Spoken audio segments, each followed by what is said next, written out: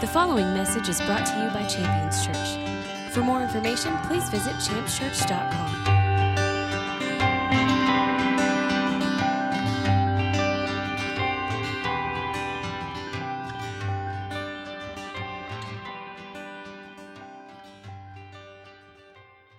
I want to get into the Word, trusting and believing God for something great. If you're able to take some notes, I want to encourage that for the purpose of revisiting the Word in your own time, allowing God to minister things directly to you. There's a few things that we're going to find as we get into the Word this morning. And we're going to continue in a series talking about love, the power of love, and what makes up love. We're going to find out a few things. These are things you can look forward to. One, we're going to find out the power of truth. Now, you heard as we ministered to the kids, we were going to hear about truth this morning. We're going to find out the power of truth. Now, there's a lot of information in the world, and not all of it is truth. In fact, most of it is not. The power of truth and why truth is so important. Another thing we're going to find is what Jesus asked God to do for you. What Jesus asked God the Father to do to you. Jesus is praying. He's praying to the Father, and he's asking God to do something, and he asked him to do something very specific for you. It's important that we know what that is. If it's a big enough deal that Jesus took time to pray and ask God to do it for us, we need to know what that is, and we need to be excited about that, surrender our lives to it, and walk in those things. A third thing that we're going to find is what we need to look at. There's something that we need to be looking at, and we'll find out what that is as we get into the scripture here. So I want to jump right in. We're going to move quickly because I know anytime you can smell food cooking in the room next to you. And then, too, I think we have a limited number of outlet space, and we've got a maximum number of crock pots going. So at any moment, the lights could go out in here and this mic would go dead, and I don't know what we would do, if the power went out here. We don't have a lot of experience in candlelight services. We do our best, so I'm sure we get by.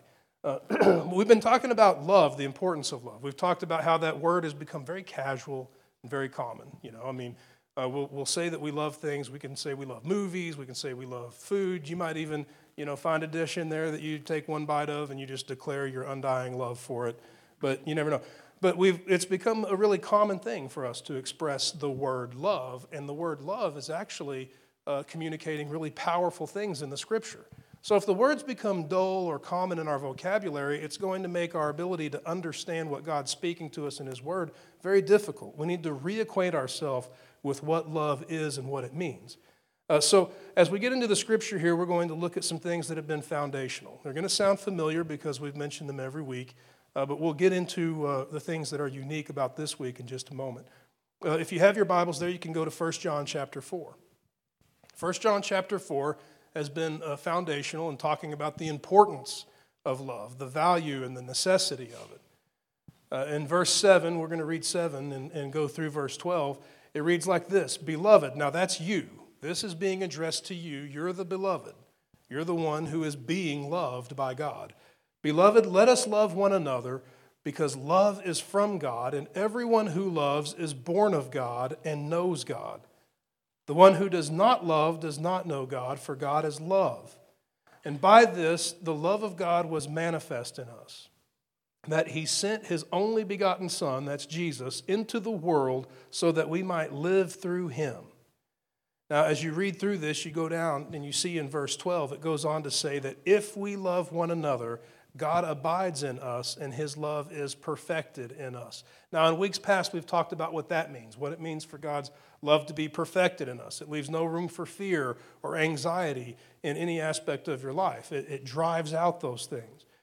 And being born of God, obviously, is necessary to function and operate in the kingdom of God. When Jesus is speaking in John chapter 3, He says, unless one is born again, he cannot see the kingdom of God. So we see the importance of love and what it means. We need to have love in our lives. God has manifested His love by sending Jesus, the greatest act of generosity and redemption ever known to man. And it's all contingent upon or hinged upon or revealing love in one way, shape, or form, depending on which perspective you're looking from. So learning what love is important. And we've turned to the Scripture for that. We've turned to Corinthians 13. So 1 Corinthians chapter 13 has given us a definition for love. Now, the beginning words, beginning in verse 4, are love is. So, love is ... And the words that follow are going to be making up the definition of love. More than just a four-letter word that we use to express things that we like a lot, but this is a word that is carrying all of the weight of the following attributes. Love is patient. Love is kind. Love doesn't envy. It doesn't brag and is not arrogant. Love does not act unbecomingly. It doesn't seek its own. Love is not provoked. Love does not take into account wrong suffered. Now, we talked about that last week. Love doesn't think evil was another translation there. Verse 6, love does not rejoice in unrighteousness, but rejoices with the truth. Love bears all things, believes all things, hopes all things, endures all things. Love never fails.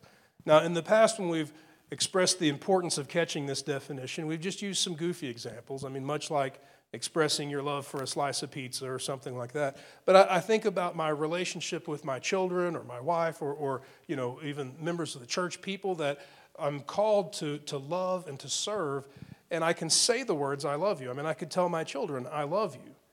Could I tell them with the same stability, I'm patient with you or I'm kind with you?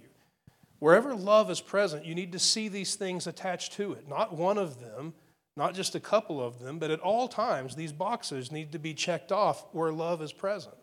And when these boxes can't be checked off, love has been compromised in some way.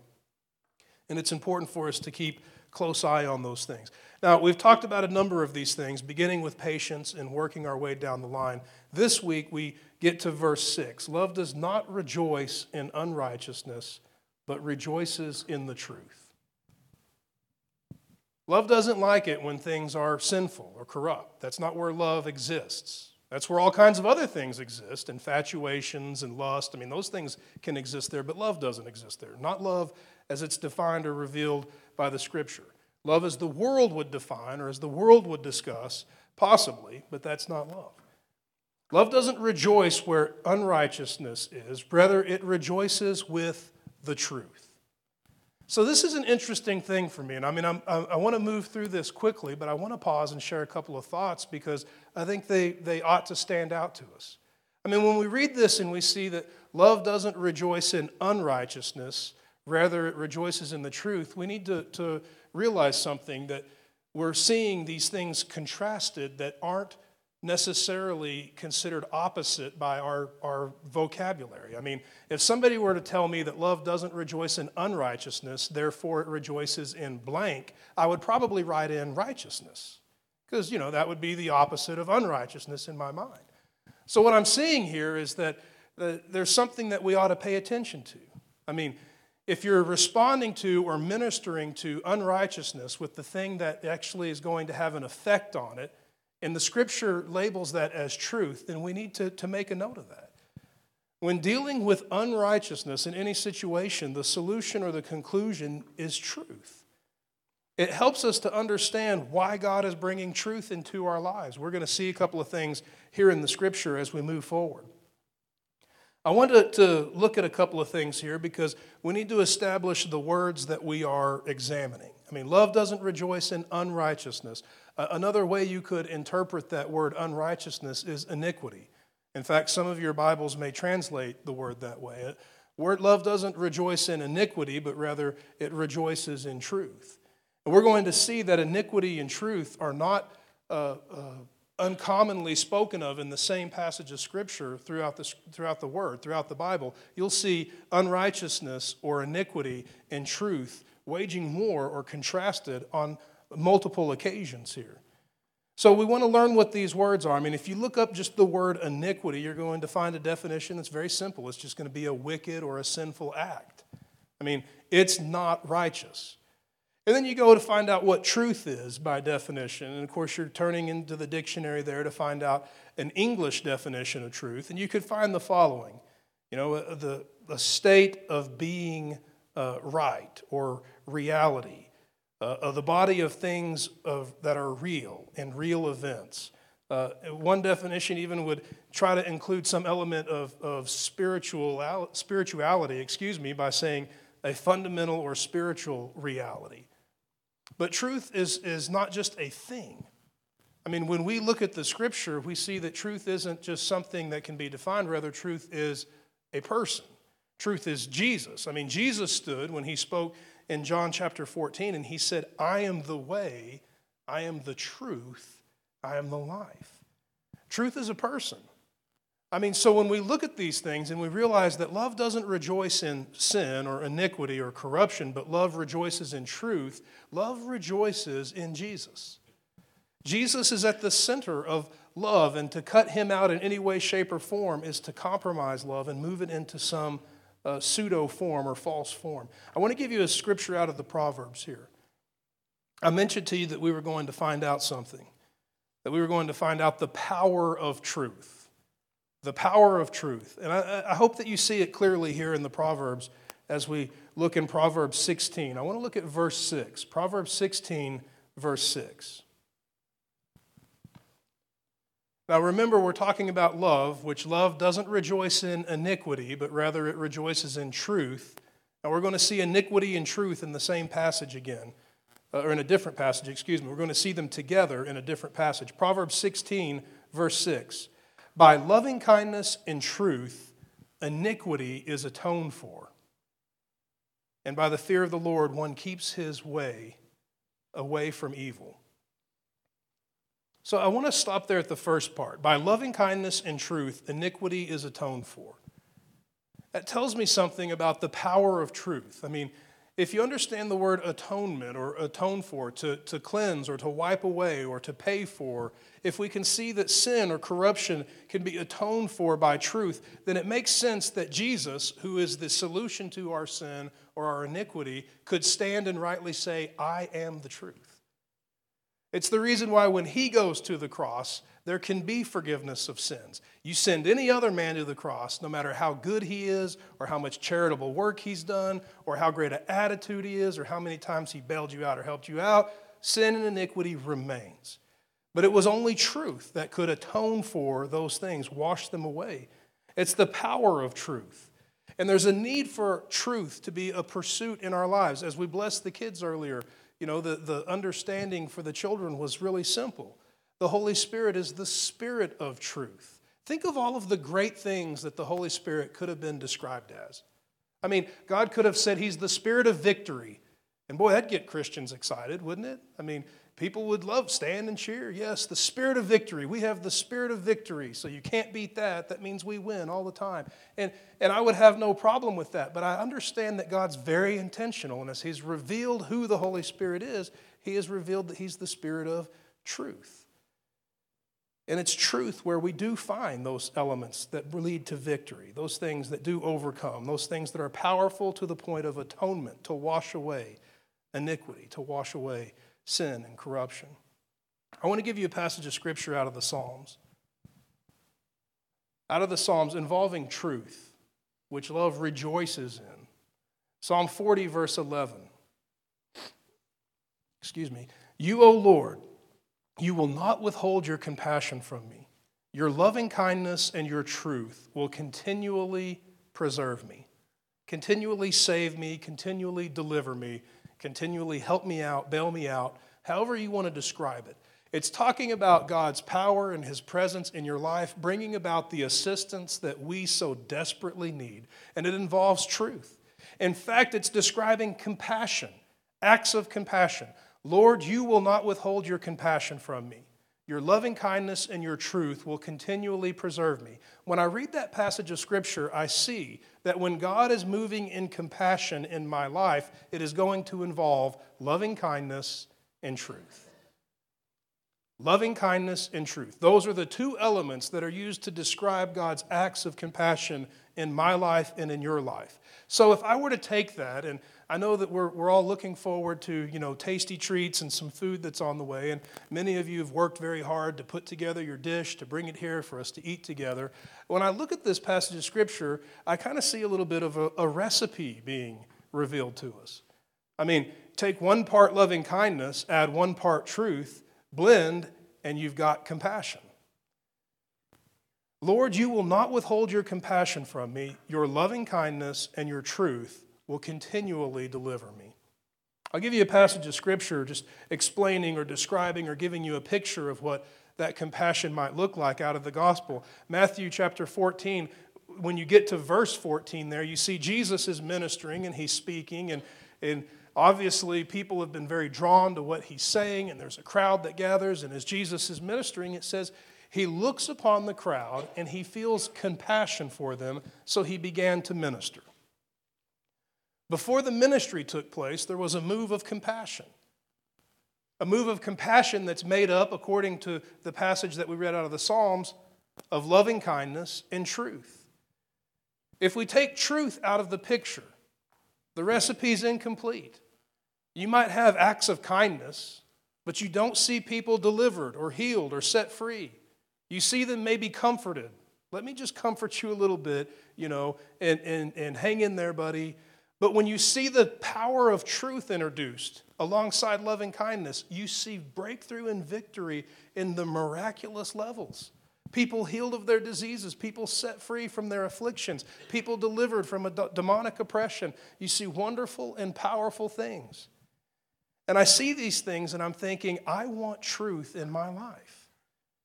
I don't want to simply just be a nice guy, although being a nice guy is a really great thing to shoot for.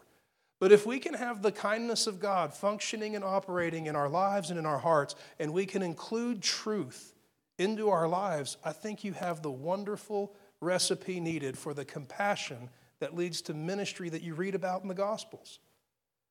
Truth is absolutely necessary for people to know freedom.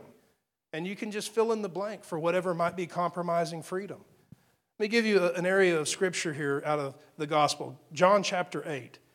Now, if you wanted to read through a number of verses there, you'd read 31 through 36. But you'll see Jesus speaking, and I want you to listen intently for the importance or the power of truth. So Jesus was saying to the Jews who had believed him. Now, I want to pause right there. The Jews who had believed him are who? They're believers, just like me and just like you. So Jesus isn't speaking to unbelieving barbarians or unbelieving haters or anything like that. He's speaking to people who are believers. I mean, for our vocabulary's sake, you could say Jesus is speaking to Christians.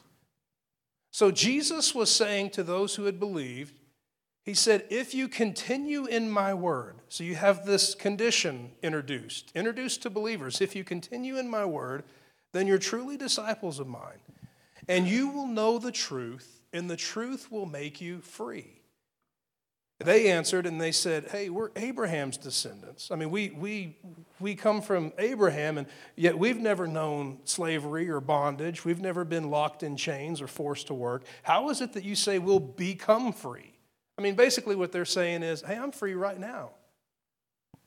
And Jesus goes on to answer them and say, truly, truly, I say to you, everyone who commits sin is a slave to sin.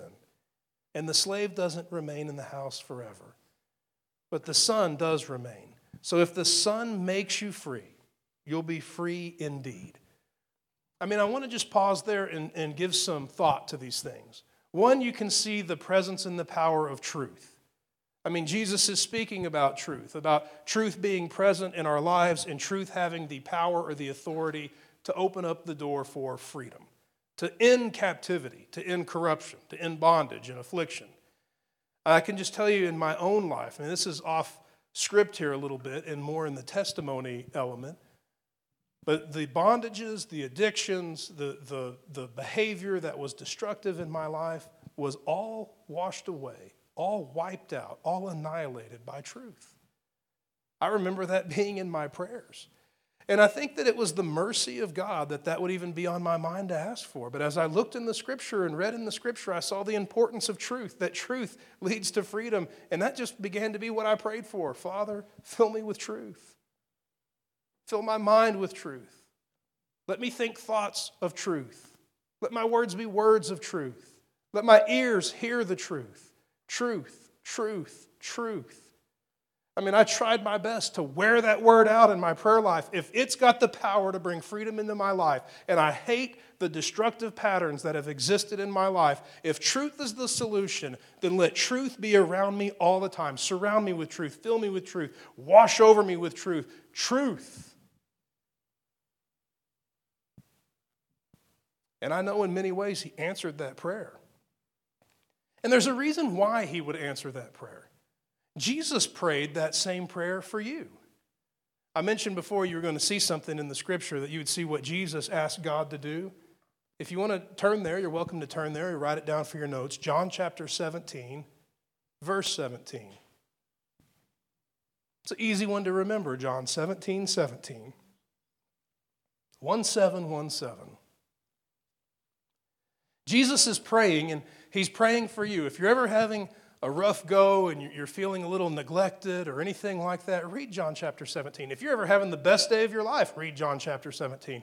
You're going to see Jesus praying for you, and it's really encouraging to see the things that he's prayed, to see the things that he's asked. And by the way, when you read his prayer, if you've never read it before, you'll read it, and I would be willing to bet at some point in that prayer, you'll realize, oh my gosh, this makes perfect sense.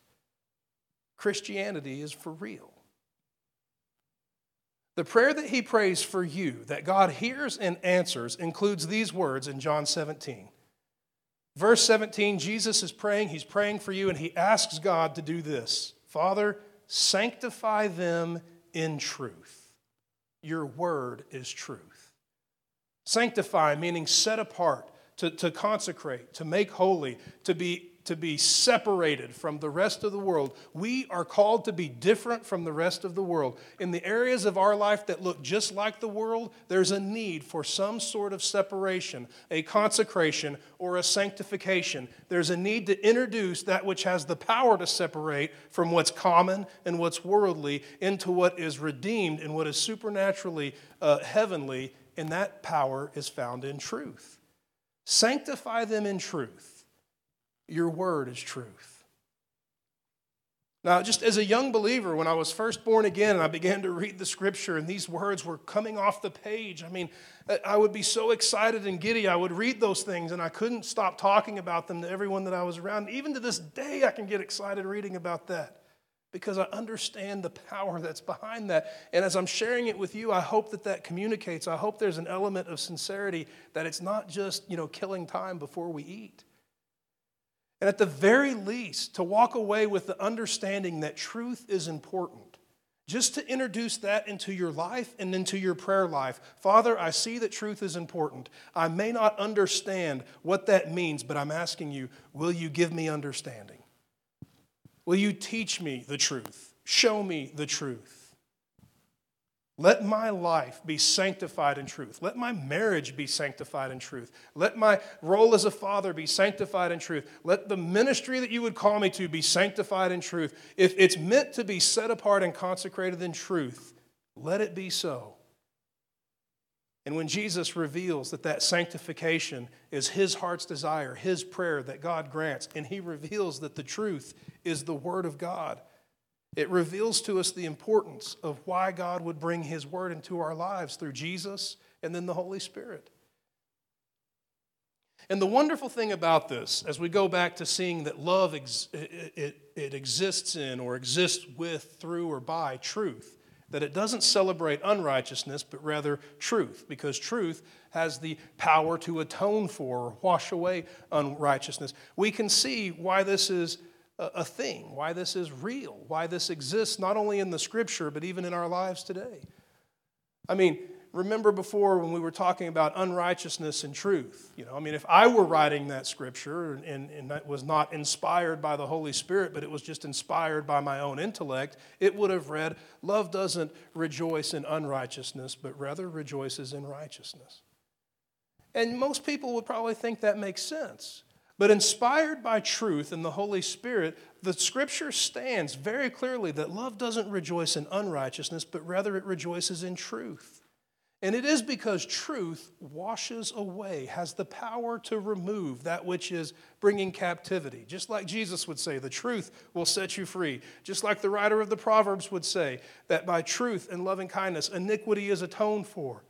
There's a reason for this, and when we understand the mechanics behind it, it can make that little light bulb go off, where all of a sudden it's like, hey, that makes sense. I want to offer this to you, that at the foundation of all sin, there's a lie. At the foundation of all sin, there's a lie. So here's something. What if I were to be abusive to my wife, At the foundation of that, there's the lie that I'm going to put her in her place. Yeah, it's not going to work like that. At the foundation of the original sin, if you eat that, you won't die. There's a lie. There's a lot of lies. At the foundation of any sin, well, if I do that, it'll be okay. Well, if I do that, that'll make me feel good. If I do that, it'll take care of all of my money issues. If I do that, it'll make me popular.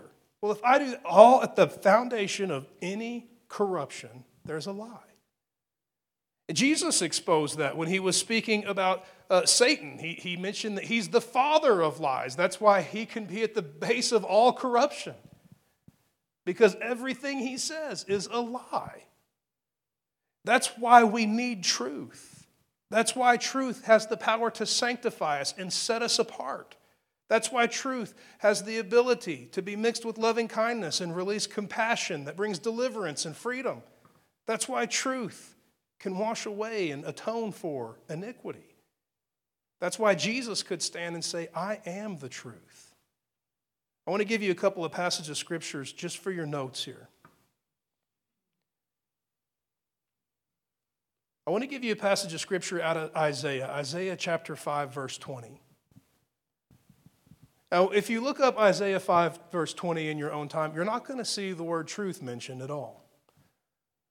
But there is an element there that I hope that we can receive and walk in together as we're looking for and finding the importance of truth in our lives.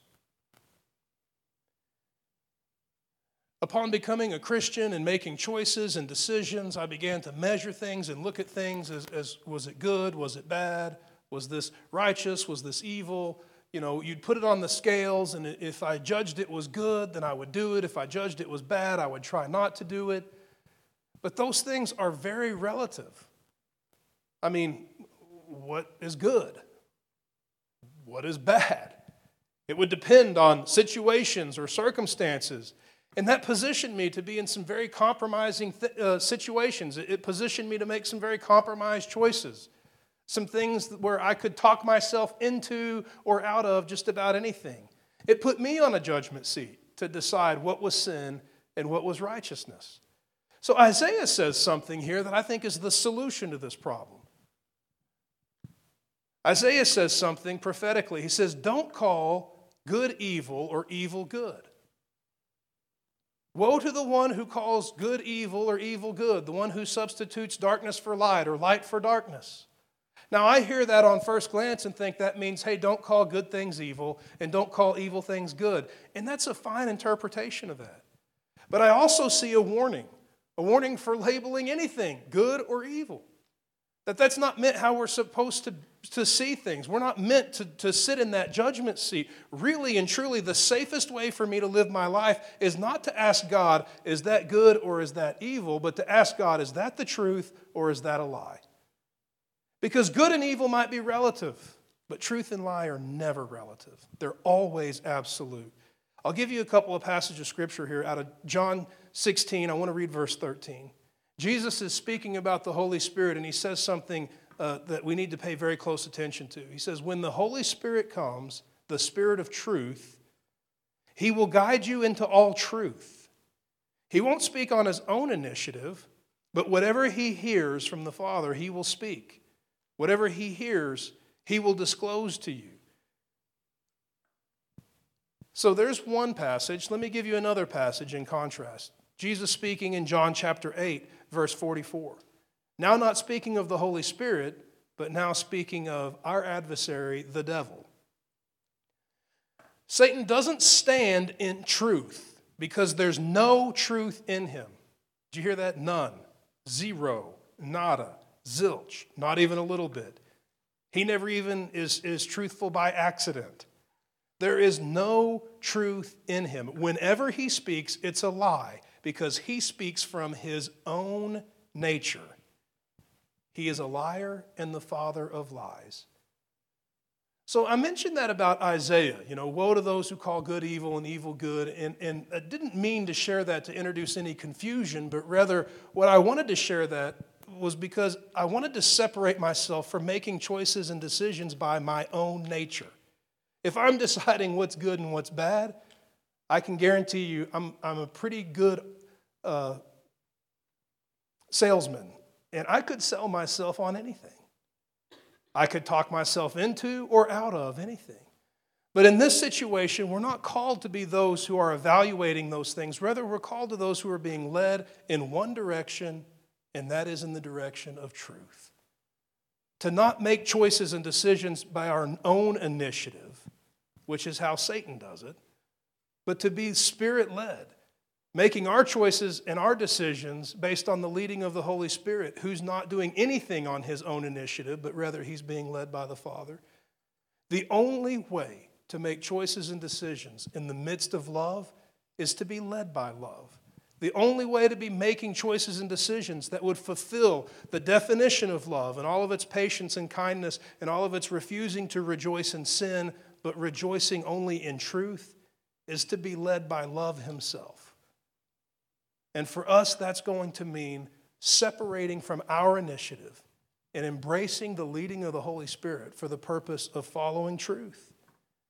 Now, I want to just mention here as we begin to wind down how to walk in God's truth.